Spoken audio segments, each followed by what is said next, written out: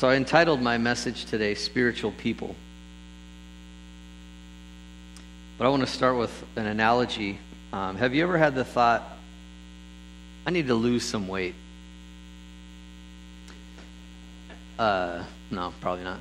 But what if I told you that I had a pill that you could take once a day and nothing else had to change, and you could lose as much weight as you wanted to lose? Doesn't that sound tempting? It sounds like too good to be true, maybe, right? Or what if I told you that you could spend 1 hour a week, I have a plan for you to spend 1 hour a week thinking about exercise, about 1 hour a week, thinking about exercise, but nothing else needs to change, and I could teach you how to lose weight by just doing that. You might want to see some testimonials, or you might want to see some proof, right? You might ask me, like, are you using it?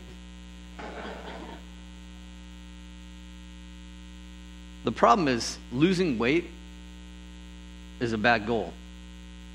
Losing weight is not really a realistic thing to do. How much weight do you want to lose? And how are you going to lose the weight? We sort of know, like, taking a pill is not going to do it. Although it doesn't stop people from selling them and making them and advertising them and making YouTube videos and Netflix documentaries about the best thing that's going to just like save your life, whatever it is. And even in the health industry, that's this billion-dollar industry that we have, the sort of like idea of weight loss is no longer the topic of conversation. It's health, right? How can we be healthy rather than just losing weight?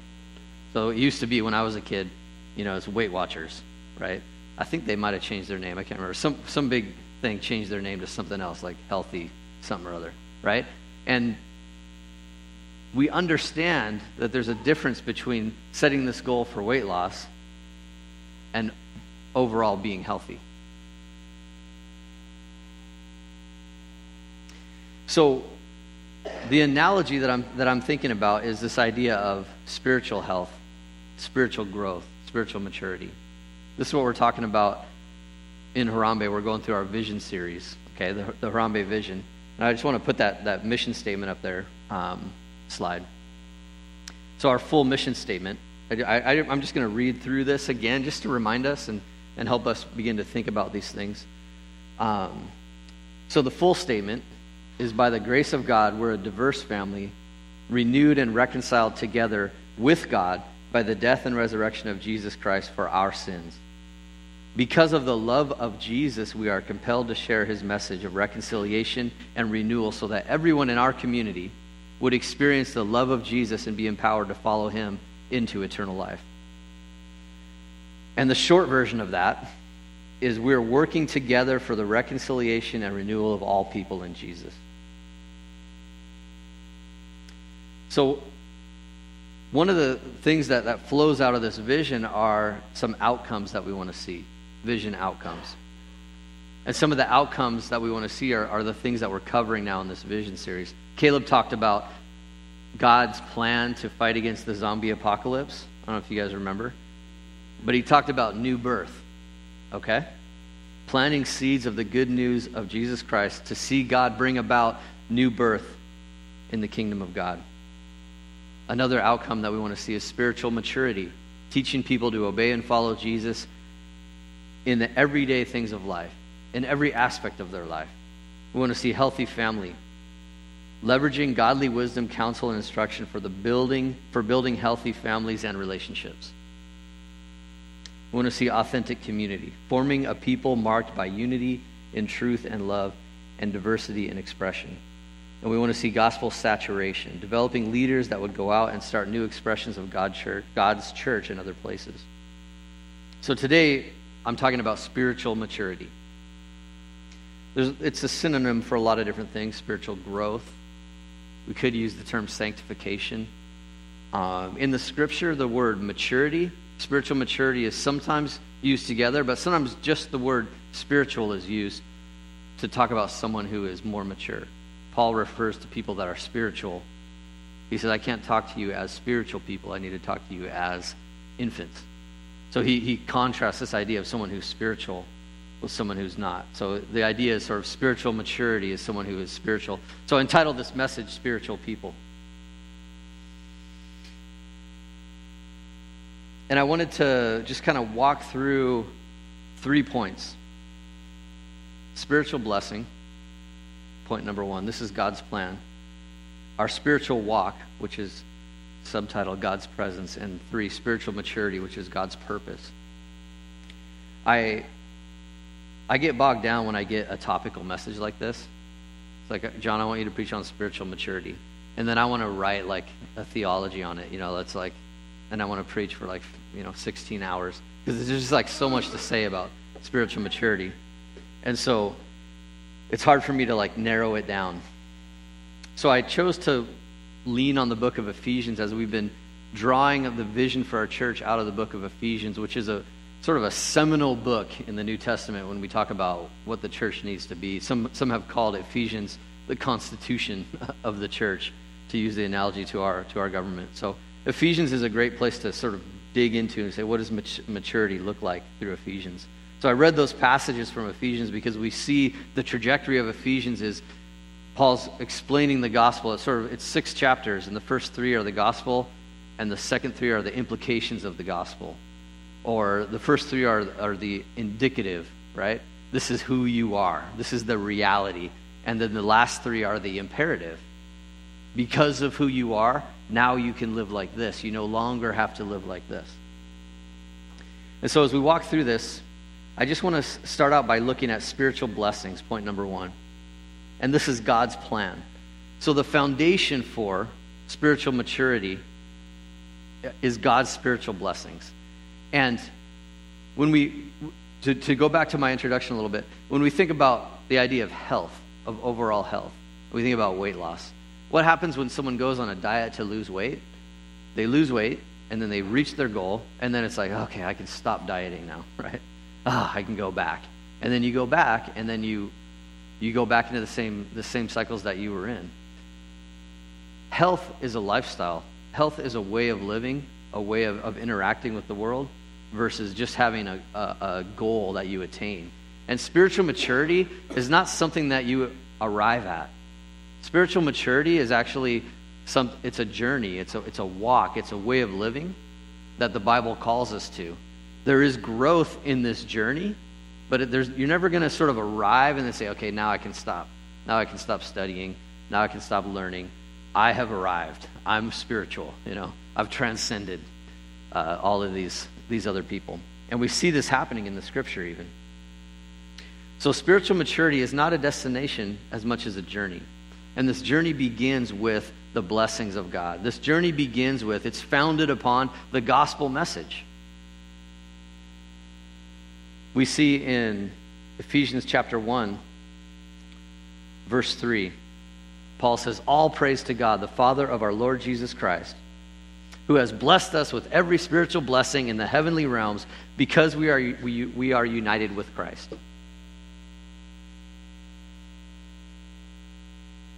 All praise to God, who has blessed us. He's talking about those that have received the message of the gospel, those who have put their trust in Jesus and his work on the cross.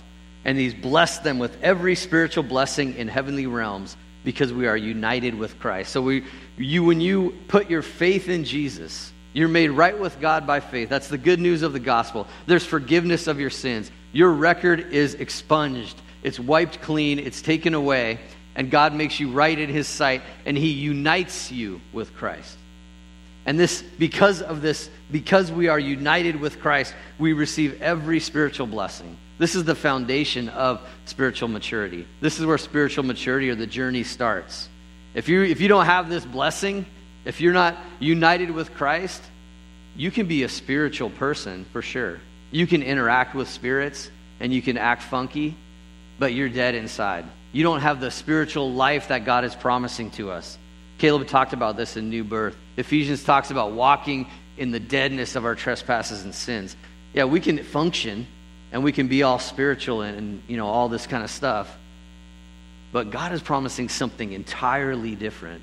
He's promising new spiritual life that infuses our body and unites us with Christ and transforms who we are from who we used to be, and it begins a process of transformation. It's like an immediate switch. He embraces us and says, you're my beloved child. You're in my family now, but I'm not going to leave you the way you are. You're going to grow up, and I'm going to give you new life to do that. And so we begin a journey because of these spiritual blessings. Ephesians 1:9 continues, now God has revealed to us his mysterious will regarding Christ, which is to fulfill his own good plan.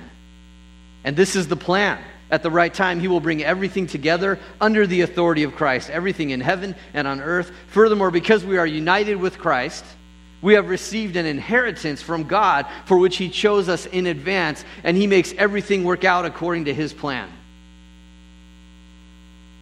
The spiritual blessings that we receive are because of God's plan. This is the plan that God has, that you would receive new life in Christ and begin to grow. This is what he has purposed for us, for those that put their faith in Jesus.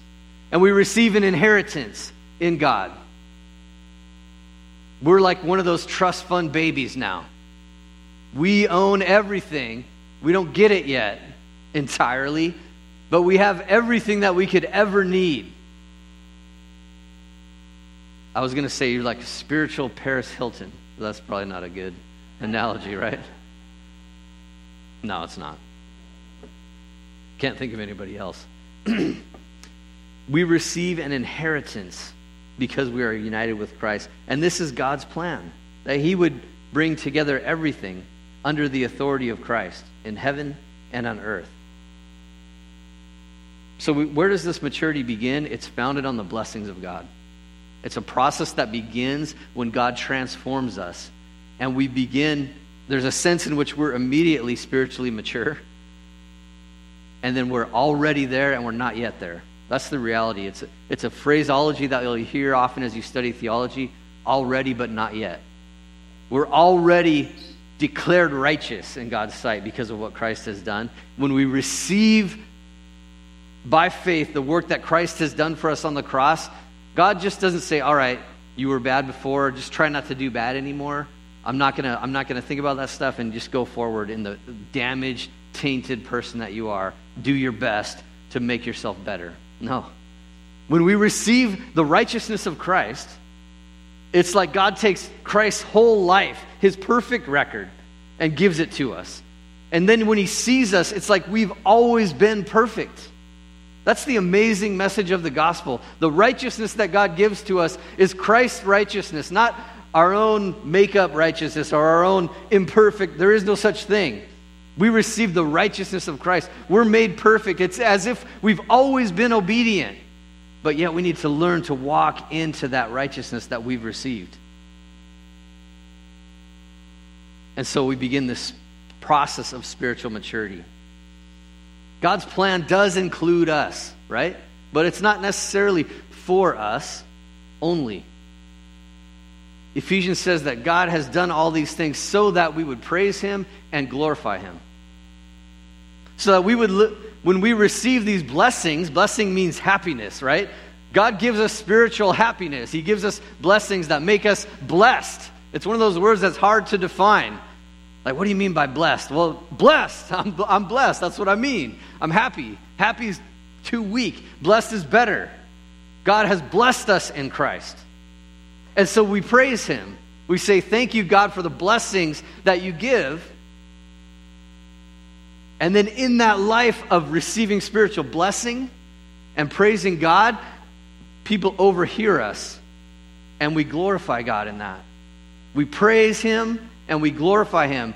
So when we live a life that praises God, it glorifies God. Because people say, like Nate's friends, like, why are you doing this? Like, how can you live this way? Like, where does this hope that you have within you come from? How come you don't hate the Pashtun people? You know? Like, they're such bastards. Like, we can say, no, we've been reconciled to Christ. In fact, Christ is breaking down all of these walls of division that separate us. And he's given us a blessing so that we don't have to hold grudges against other people. He's forgiven us everything we can forgive other people. These spiritual blessings just continue to bless us, and then we can glorify God in that because people begin to see. So to glorify God in such a Christianese word, and I always feel like I need to expound on that because I just don't like Christianese, you know. I don't even like Christians. And glorify God. Glory is your intrinsic value, so to speak. The intrinsic value of God. God's glory, the word is translated weight, like he's heavy. It's kind of like he's really heavy, man. This is heavy. And God's intrinsic value, when we glorify God, when we live that kind of life, we're showing other people what the value of knowing God is. They're able to see that God has changed our lives, has affected us in such a way that they want some of that. Like, what is it that you have? Why do you have hope? Like, why aren't you this or that or the other thing? What is it? How come you totally did me wrong, but then you asked for forgiveness? Like, you tried to make up for it. Like, what's going on here? God changed me. We can say, like, there is an intrinsic value to knowing God. He is worth knowing. And that's what to glorify God means. So God's plan is that we would receive these spiritual blessings, live a life of praise that glorifies Him, and we begin this journey. And part of His plan is that we would know Him. This plan is not just that we would be blessed with stuff. You guys might have heard, if you've been around the church, we seek the gifts and not the giver, right? Like, some people kind of have turned God into this give to get scheme, right? Like, if you're going to be blessed, you're going to get your blessing. Of course, it goes through me, right? If you give me and my ministry, God's going to bless you and this and that. And, you know, there's a whole bunch of truth wrapped up in that. That's why it still lasts. That's why it still has, like, traction in people's lives. But it's not true. It's a lie. You don't give money to God to get more money. He's not like a big slot machine or like a huge cosmic sports betting thing. God is someone who is going to bless you and help you to be generous when you give generously. But not the motivation is what's going on there. And it's not even the amount. Caleb talked about that a few weeks ago. And so God wants us to know Him. So the journey of spiritual maturity begins with a blessing. And it begins in knowledge of God. We learn about God. Like, hell, here's what God's like. Huh, I didn't know that. And we see this in the Scripture. He has given us a couple ways to know Him. Nature. We look around at nature. Romans chapter 1 says, they know the truth about God because He has made it obvious to them. For ever since the world was created, people have seen the earth and the sky, and through everything God made, they can clearly see His invisible qualities, His eternal power, and His divine nature, so they have no excuse for not knowing God. 2 Peter chapter 1 talks about God's Word. By His divine power, God has given us everything we need for living a godly life. We have received all of this by coming to know Him, the one who called us to Himself by means of His marvelous glory and excellence. And because of His glory and excellence, He has given us great and precious promises. These are the promises that enable you to share His divine nature and escape the world's corruption caused by human desires. So God desires a relationship with us. He blesses us because He knows us and He wants us to know Him. And He invites us not just to know about Him, but to know Him in a relationship. This is why spiritual maturity doesn't have an ending point. It would be like having a friend, like, oh, I'm friends with Ivory. He's 5'8", 200 pounds. I mean, you know, something around there. He wears glasses. Like, I could just spout out his attributes and be like, yeah, you know what? I know everything about Ivory. I could just stop hanging out with him now. I need to go make another friend. Like, to be able to just spout out attributes about someone is not to know them. To be a friend is a lifelong endeavor. God's inviting us into friendship with Himself, into a relationship with Himself. And that growing relationship with God is spiritual maturity in the very beginning and all the way to the time when we're standing face to face with Him. And that time's coming soon. Time flies. We were just having this conversation the other day, right? Time flies. And whenever I think that, I think to myself, someday I'm going to be standing in front of Jesus. And I'm going to be thinking, Wow, time flies. Jesus, I was planning on blum, blum, blum, blum, Too late now. Of course, I won't be standing, right? I'll be kneeling down. Whatever. Every knee will bow. But God wants us to know him. This is why spiritual maturity is not a process or a certificate or has an end. It's a lifestyle.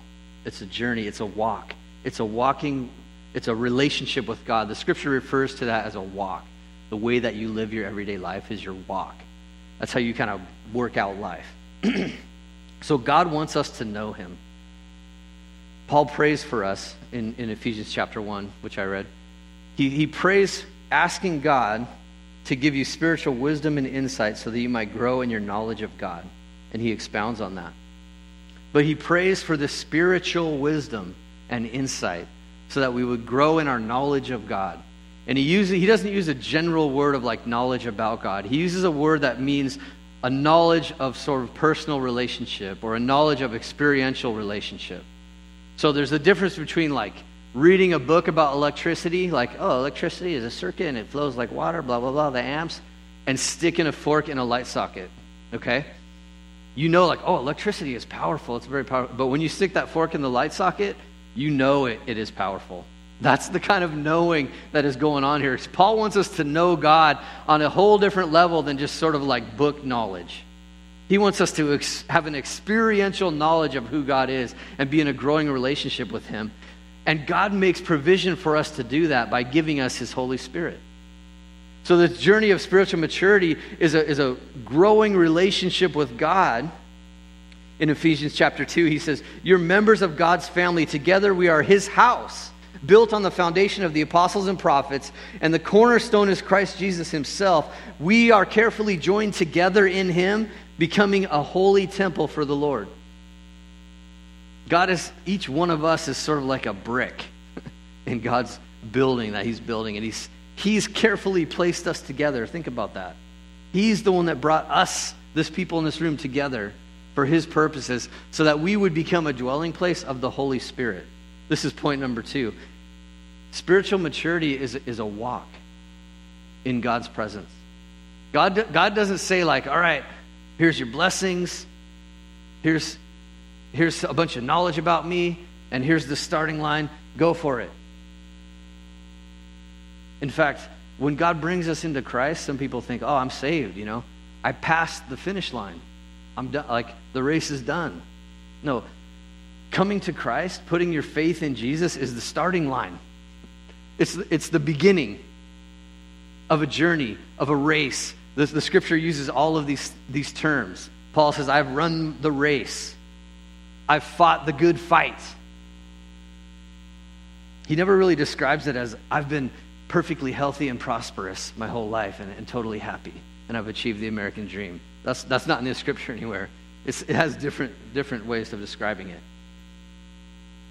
And so God calls us not only to walk with him, but he comes to walk with us by his very presence, the presence of the Spirit. So spiritual maturity is not just something that we grow into on our own. It's like we receive the presence of God.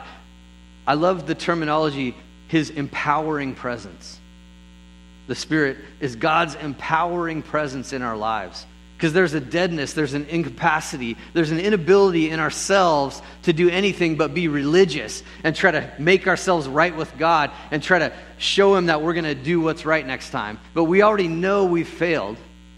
And we just continue to fail. And when we run up to when we see the rules, all they do is condemn because we already know we've broken the rules. So God gives us his Spirit, his indwelling presence, his empowering presence to enable us to begin to walk out the life that he's called us to, which is relationship with him, not keeping a bunch of rules. The rules actually only show us that we need Christ. They show us that there's no hope for us. And so his Spirit comes to indwell us. It says in Ephesians chapter 1, when you believed in Christ, he identified you as his own by giving you the Holy Spirit, who he promised long ago. The Spirit is God's guarantee that he will give us the inheritance he has promised, and he's purchased us to be his own people. He did this so we would praise and glorify him. Excuse me. The Spirit brings new life. We are new creations. Don't think of this as an individual thing, like, oh, I'm a new creature. I'm some sort of superhero now. No. We're given new life that brings us into a new organism. The body of Christ, the family of God. It's not an individualistic call. So spiritual maturity is never going to be achieved by Rambo of spirituality. Maybe I'm dating myself by Rambo, right? He was a sort of lone ranger. Even that's even worse, right? I'm going backwards. I don't know where to go forward, right? Superman. I don't know. God has called us into a new community, a new family, a new reality that's not seen as an individualistic trajectory of self-help, and I'm going to make myself better. I'm so sick of people thinking to themselves like, oh, I'll get back to church once I take care of myself, once I get better. We don't want you. We don't want self-righteous people to come to the church. If you think you're doing good, go somewhere else. If you can be honest that you are dependent on Christ's righteousness, then come and be part of our family. Self-righteousness is the worst. I should know. No. Oh, yikes, I'm doing it. So what are we devoted to? This idea of devotion, this idea of being of a daily walk is something that comes out in Scripture. And God has given us his presence to walk with us in this. This is this great promise that we have that Peter referenced. I'll never leave you or forsake you. God never leaves us. We turn our backs on the Spirit sometimes. We grieve the Spirit, the Scripture says. We quench the work of the Spirit in our lives. Sometimes when we want to go our own way and walk in disobedience, we want to tune out the Spirit, right?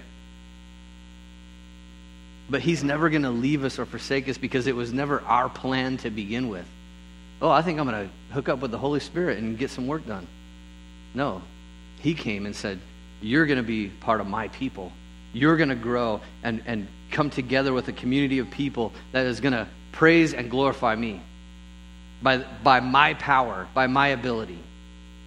And so the Spirit, it brings new life to us. We're new creations. And this idea of walk, spiritual walk, the idea of walk is this idea of the daily routines of life or our habits, right? You can tell what you're really trusting in by sort of stepping back and looking at your habits. That's what you really trust in. That's where you really think you're getting life from, is from the habitual things that you do. You could say routines, habits, patterns. There's ways that we live. Have you ever just jumped in your car and started driving without even thinking, and then you're just on the freeway headed to work? And you're just like, oh, what did I do? How did I get here, right? Like, I've been checking my email for a half an hour. No. You drive by autopilot, right? Because that's why habits are so hard to change. Habits are stuff that we just do habitually. Even brain science is catching up, like teaching us about habits. We've discovered, they're testing rats, because we're really similar. And so they put rats in a maze and they give them candy, okay? And they discovered that the first couple times the rat's brain is just going off. He's scratching everywhere and sniffing and being just a rat, And then he finds the candy eventually. And after like 100 times, he just knows where the candy is. And so when they put him in the maze, his brain fires up and he goes, oh, this is the candy maze, right? But then his brain shuts off when he habitually just walks to the candy. And then when he gets to the candy, his brain comes on again. He's like, oh, here's my candy. So what we discover is our brains sort of shut off during habitual things. That's why habits are so hard to change, because you just do it without thinking about it. You're not really examining it. Like, is this a good thing for me to do? Is it bad? You, in fact, don't want to think about it. Your brain wants to be off during that time. And God is saying, I want you to think about it. I want you to understand yourself, because I understand you. I want you to examine your habits. I want you to examine your walk. In fact, I'm going to start shining a light on some of these things. And I want you to start growing out of these things. Thank God, that we grew out of the habit of diapers, right? Diapers would be a super convenient thing. We laugh. You laugh. Why would you laugh at that? That's true. But it's funny because you think like that's not right. An adult shouldn't, John, you shouldn't be wearing diapers and like even think about using diapers. You should be more mature than that. You're right. It is like hysterical in a sense. But God is coming to make a difference in our habits. So it's like when you're walking alone, when you're living alone, when you kind of do your own thing, and then a friend comes along and they're like, why do you do that? Why is your room so filthy? What do you mean? This is normal. This is normal for me. Like another perspective comes in and begins to help us understand our life and our habits. And God is the perfect perspective. God is the loving perspective. God is the righteous perspective. God is the one that comes into you and says, hey, I made you, and I know what you're for. I know what I made you to do. And these things are keeping you from that. In fact, God wants us to be able to express the best expression of who he made us to be that can be expressed. And he's going to make us more and more like who he made us to be, because ultimately it's going to express Christ in us. And expressing Christ in us doesn't mean that you have to get your hair cut like him and try to like act like you look like him. Who would do that? It means that you're a special creation of God, and people say, what is it about you? I remember I learned this a long time ago when I would meet somebody and I'd say, man, I really love hanging out with this guy. And then it was like the Spirit said to me, not in words, but it's not him, it's me. It wasn't something special about this guy. It was Christ in him. And I even get to say that, like, oh, you know, hey, it was fun hanging out with you. Like, well, maybe. Like, but just know, like, anything good that you've got from me is Christ. Christ in me. Jesus changed me. He has made me a totally different person. But I still express my personality. He still expresses who I am. And that brings strength to the community that he has, because he's not trying to make a whole bunch of robots. He's not trying to make a homogenous unit, movement. He's trying to bring together a diverse people, like we said in our vision, because that really begins to glorify God. We're like, why are you hanging out with that person? You know those people shouldn't be hanging out with those types, right? However, we love to classify by color in our society. Horribly. We think that your color of your skin would actually change something inside of you. But it's ingrained in us. I'm not trying to belittle that. Like, we see the world through the lens of race. We're like an overly racialized society. And God wants to say, you know what? Those people can come together and demonstrate unity in the Spirit, and that will glorify me to the people outside, because that's ultimately what heaven is going to look like. Every tribe, tongue, nation, and language together praising God before the throne. And so, how do we change a habit then? We know what we really believe. We know what we really trust when we examine our habits. We know what we really think. I really think that this cup of coffee in the morning is going to give me life. Because I don't got time to pray or read the word, but I got time to make coffee. Right? And this is not a message of condemnation, okay? So don't let your legalism get all fired up and start thinking, I'm going to do better, because you can't. God has given you the Holy Spirit to help you do that. This is not a message of woe unto you, you lack of disciplined people. That one already came. That's why we came to Christ. But it was his plan to show these things to us. So if you're convicted by something today, not condemned, but if you're convicted by something, let the Spirit speak into that. Listen to the Spirit in that. And ask the Spirit to help you with that. When God brings these things to mind, God is not the accuser of the brethren. God is not the one who's saying, you always do this, and you always, God says, you are my beloved Son with whom I'm well pleased. Because of what Christ has done. That's incredible. The enemy's keeping track. you know what, the other day you said the F word. You're this and that. You're a mother effer. Like, the accuser comes in with these things. That's condemnation and shame. There's no condemnation for those who are in Christ Jesus. When you put your faith in Christ Jesus, you don't have to walk in condemnation anymore, but you do have to grow. That's God's plan for you. God has given you His Spirit to make you grow. He's not going to leave you on your own. And so when we think about our habits, now go back to the beginning. If someone came to you and said, you only have to think about exercise once a week for about an hour and everything's going to change, and I'll show you how to do it, you wouldn't believe it. You know too much. I'm looking at everyone in here is mature enough. Maybe the little guy over there doesn't understand, but everyone else probably understands that that's not going to be good enough. Okay? You're not going to get ripped. You're not going to be, whatever it is, whatever the current illusory ideal of beauty is that's being promoted through Photoshop in the media. You're not going to ever get there. But 1 hour of thinking about exercise is not going to get you there. Now, physically, we know that's true. What about spiritually?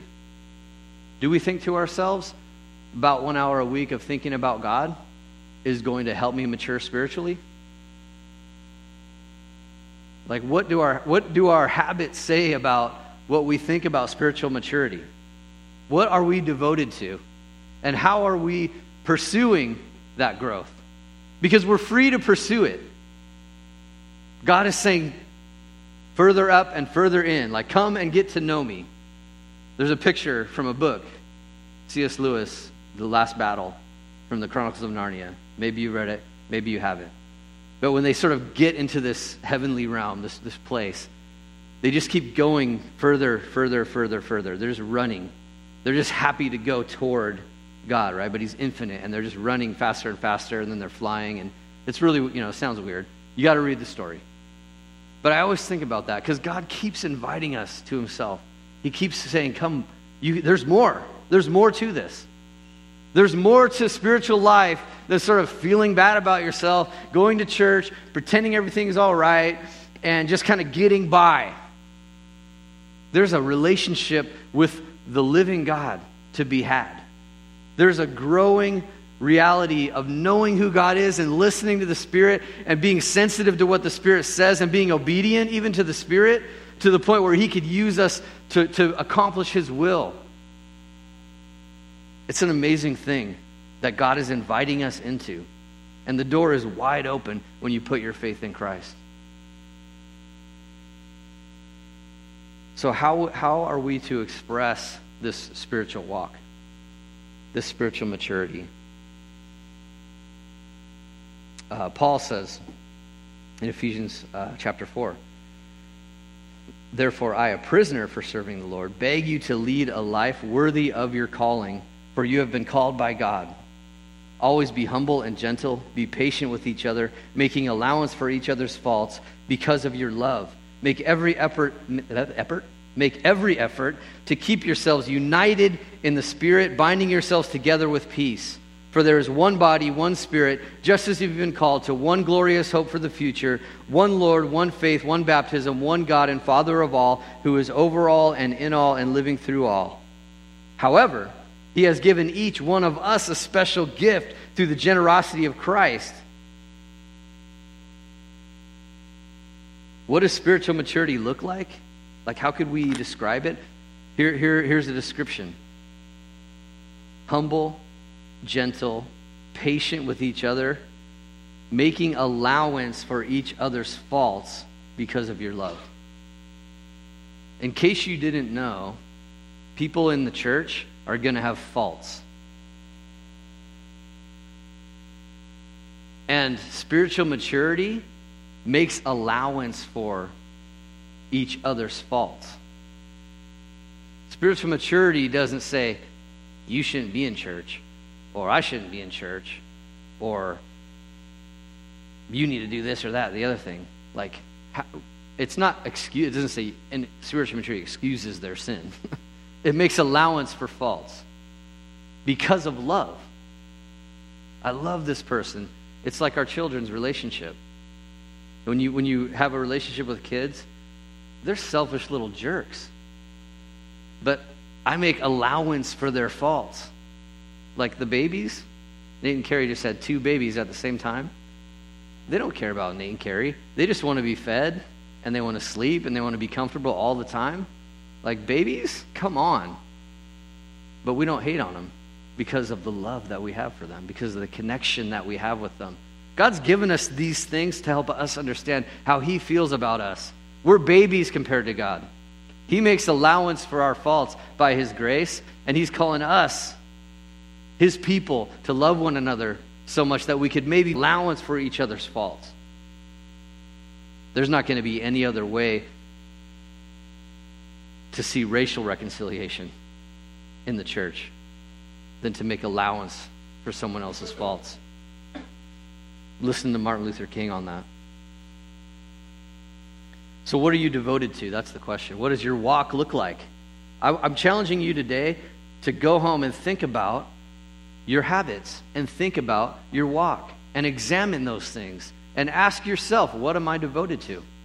Where do I think that I get life from? Because God's promising life, and it's a true promise. And there are other promises of life. There are counterfeit promises of life that sometimes we go to. In Acts 2:42, we see maybe an outline, and I've shared this before. Maybe you've heard it, maybe you haven't. It talks about the birth of the church in Acts, and it talks about this time where the church came alive and many people were added, and it said all the believers devoted themselves. Okay, devoted is a daily focus. You're focused on something. It's an enduring focus. That's why people write books called devotionals.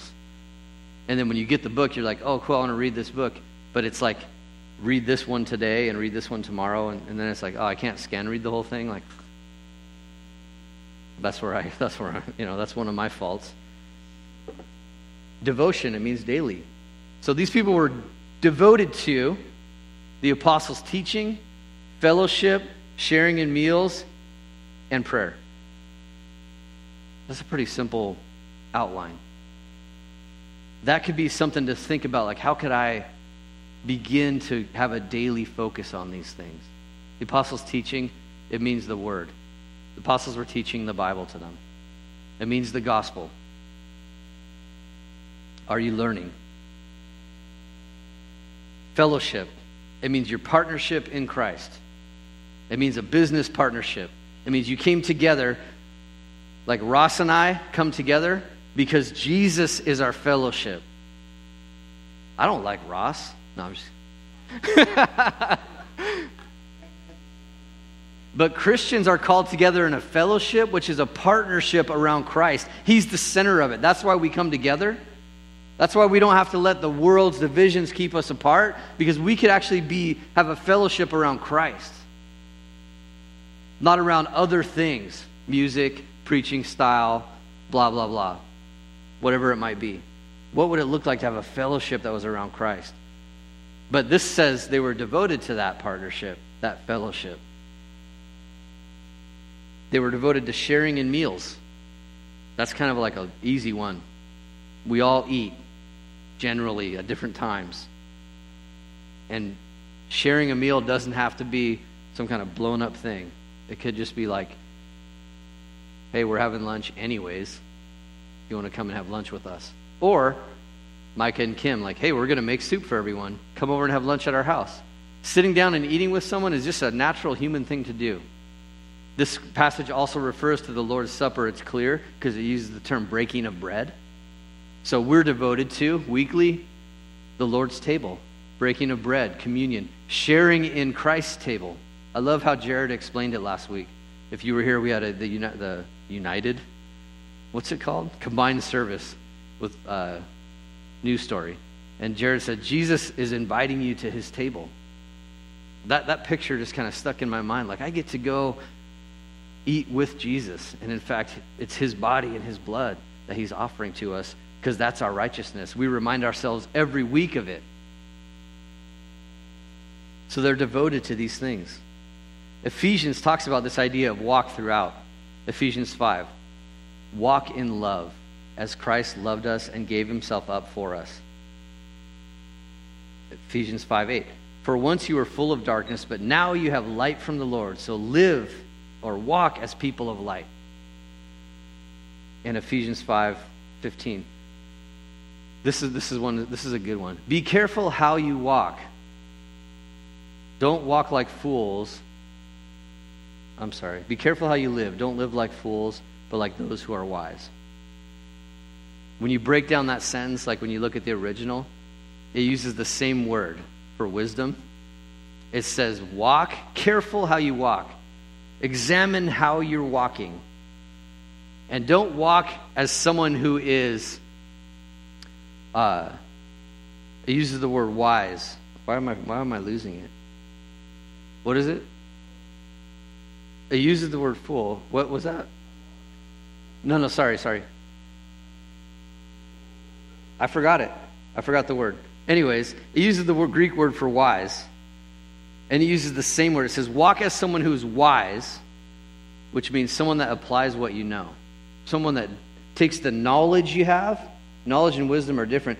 Wisdom is the application of knowledge, right? So it says, walk as someone who does what you know, not as someone who, and then it uses the same word, but it puts an A on the front of it. So this A is a negation of it, right? So that's where we get the word agnostic or atheist, right? Someone is a theist, that means they believe there's a God. Someone's an atheist, the A means no God.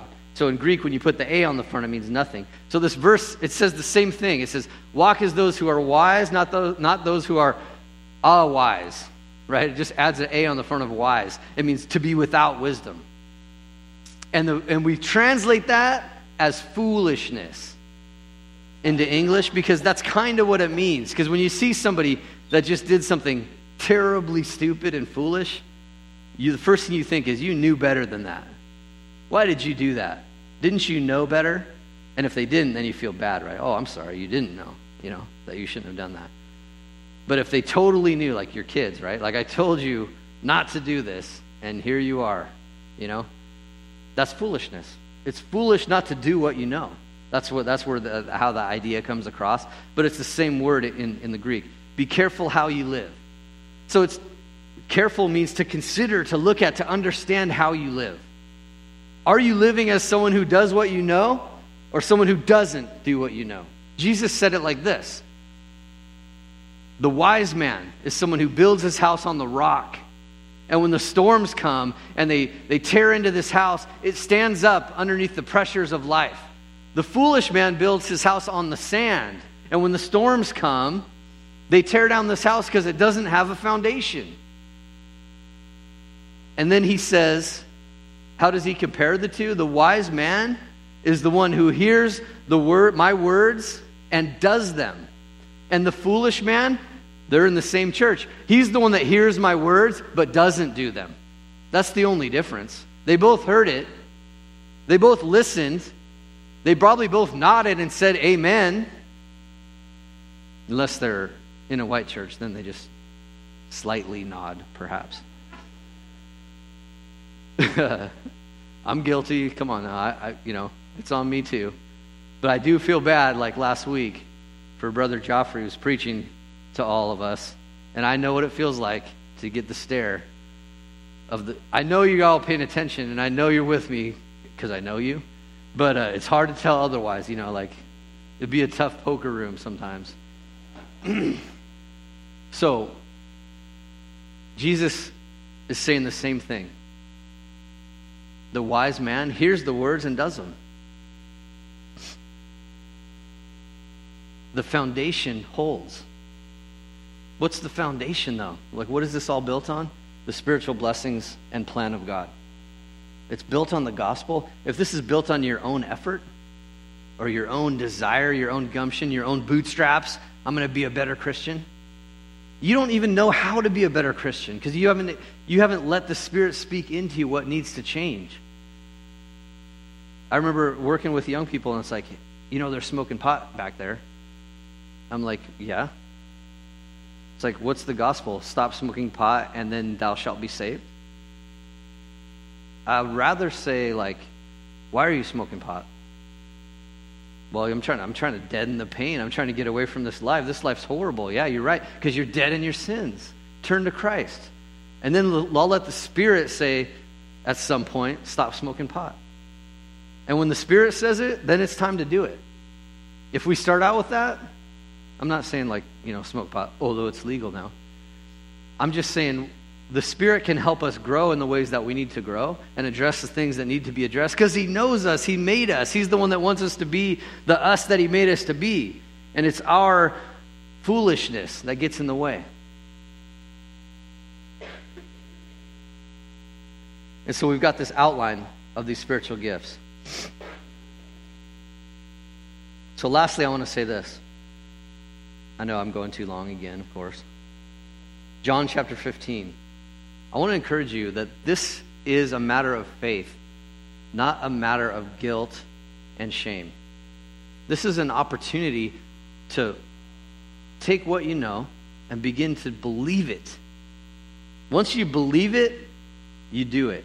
Because the relationship of God begins with God making the move in the gospel to bring us to Himself so that we could know Him. And once you start to know somebody, you begin to trust that person. So I said, when your routines of life and your habits of life begin to tell what you're devoted to, it speaks of who you trust, who you really trust. And the knowledge of God is to lead us to trusting in Him. Trust and faith are the same things. That's the same word. When we talk about our faith, we could define the word faith as to consider trustworthy.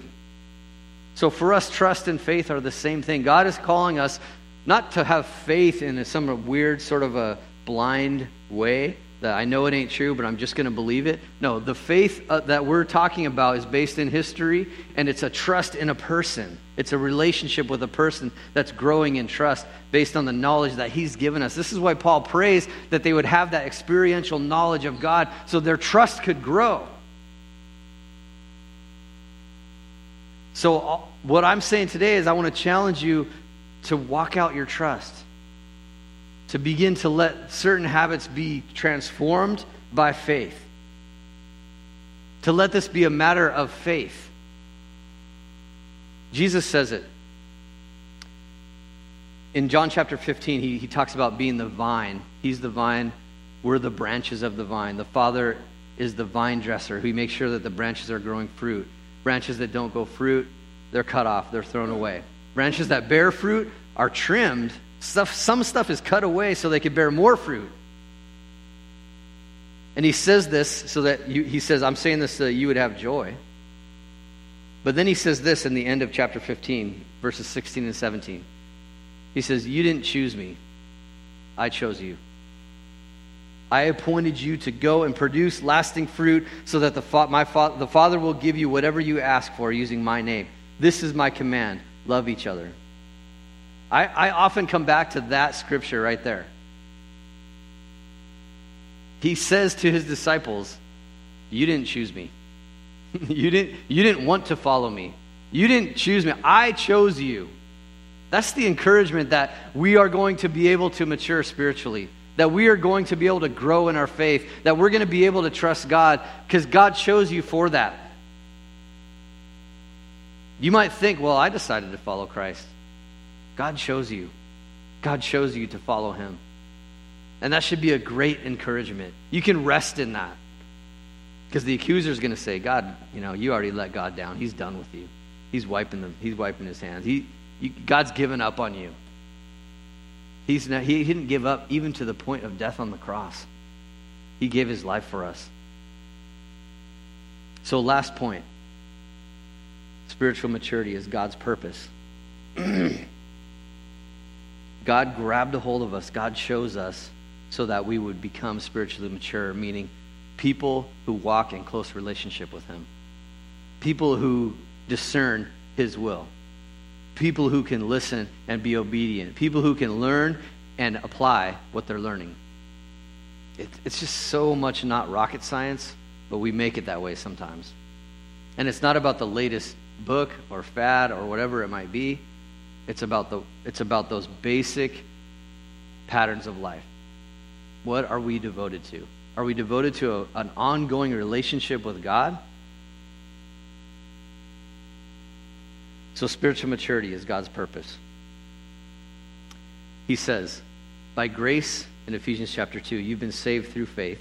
And this is not your own doing. It's the gift of God, not a result of works, so that no one can boast. We are his workmanship, created in Christ Jesus for good works, which God prepared beforehand that we should walk in them. Isn't that amazing? God shows us. Here we are. It doesn't say you.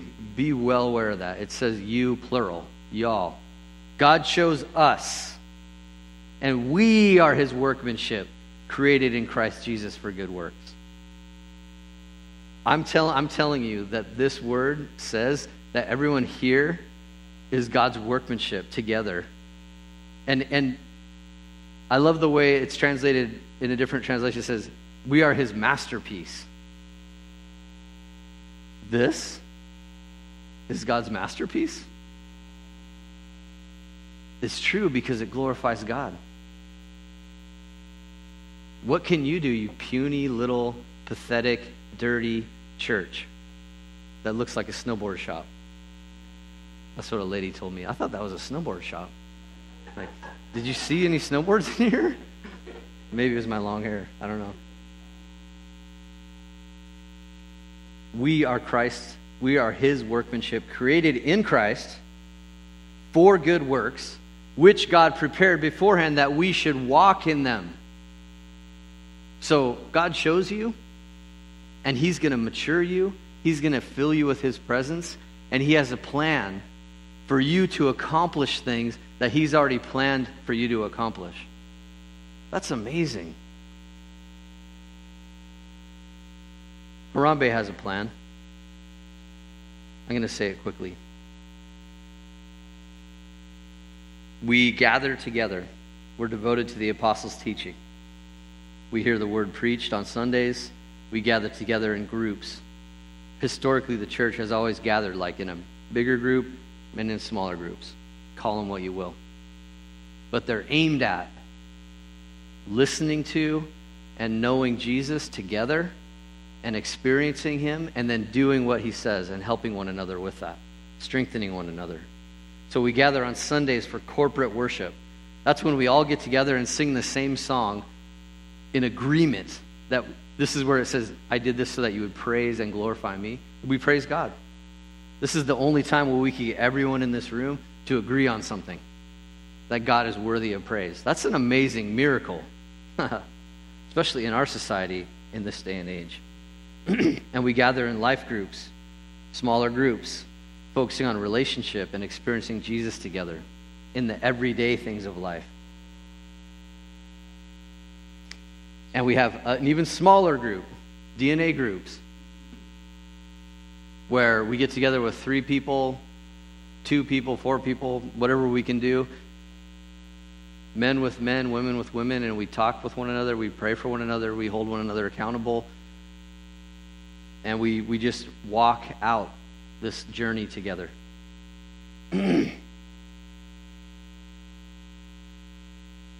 My notes are going away on me for some reason. Sorry.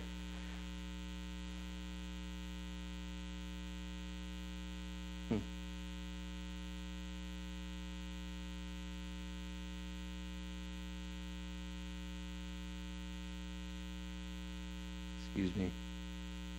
I'm gonna end with Ephesians chapter 4.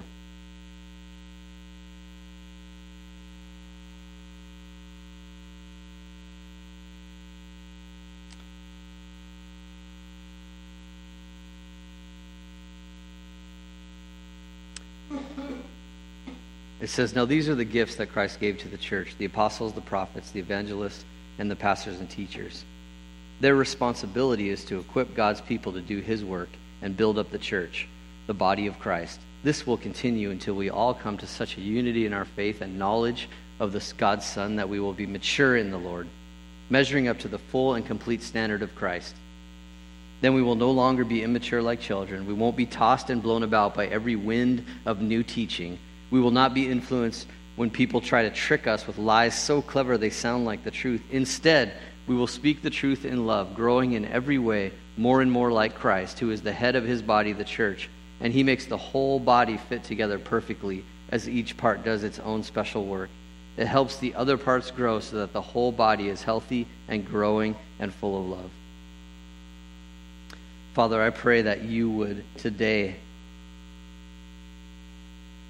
lead us to the places in our lives that you're working on, that you're changing. I pray that you would help us to submit to you in these things. I pray, Father, that you would lead us, Holy Spirit, and give us the power that we need to overcome the ruts that we're walking in, to overcome the obstacles that are in our way, to overcome the accusations of the enemy, that you would free us, Lord, from the believing lies that are so cleverly devised they sound like the truth. I pray that you would help us, Lord, to begin to re-envision our lives as lives which are devoted to spiritual maturity, to growing spiritually, to knowing you more and more. Father, I thank you for making a way for us to come into your very presence by the blood of Christ. And I pray this prayer, Lord, with confidence in what Jesus has done. And I thank you, Lord, that you're listening to us because you've washed away our sins in Christ. Lord, but don't let us continue to struggle and not grow. Lord, help us to be a church now that begins to grow spiritually, that begins to mature. Lord, help us to know you more together. Help us to strengthen one another, Lord. Help us to understand how you're building us together. Help us to walk out what you've taught us in these things and to be united with this unity that you give, Holy Spirit. Help us to be eager to pursue that bond of unity in the church. I thank you that we can lean on your power, Lord. Give us the faith to walk these things out. And I pray against condemnation. I pray against accusations. I pray against lies in this place. I pray, Lord, for your Spirit to replace those things with conviction, with rebuke, with correction, with training. Lord, bring change in our lives, we pray. I thank you that you have chosen us, Lord Jesus, that we didn't choose you, and that you chose us so that we would go out and bear much fruit. Father, help us to fulfill the plans that you've laid for us and for this church. In Jesus' name, amen. And as we each week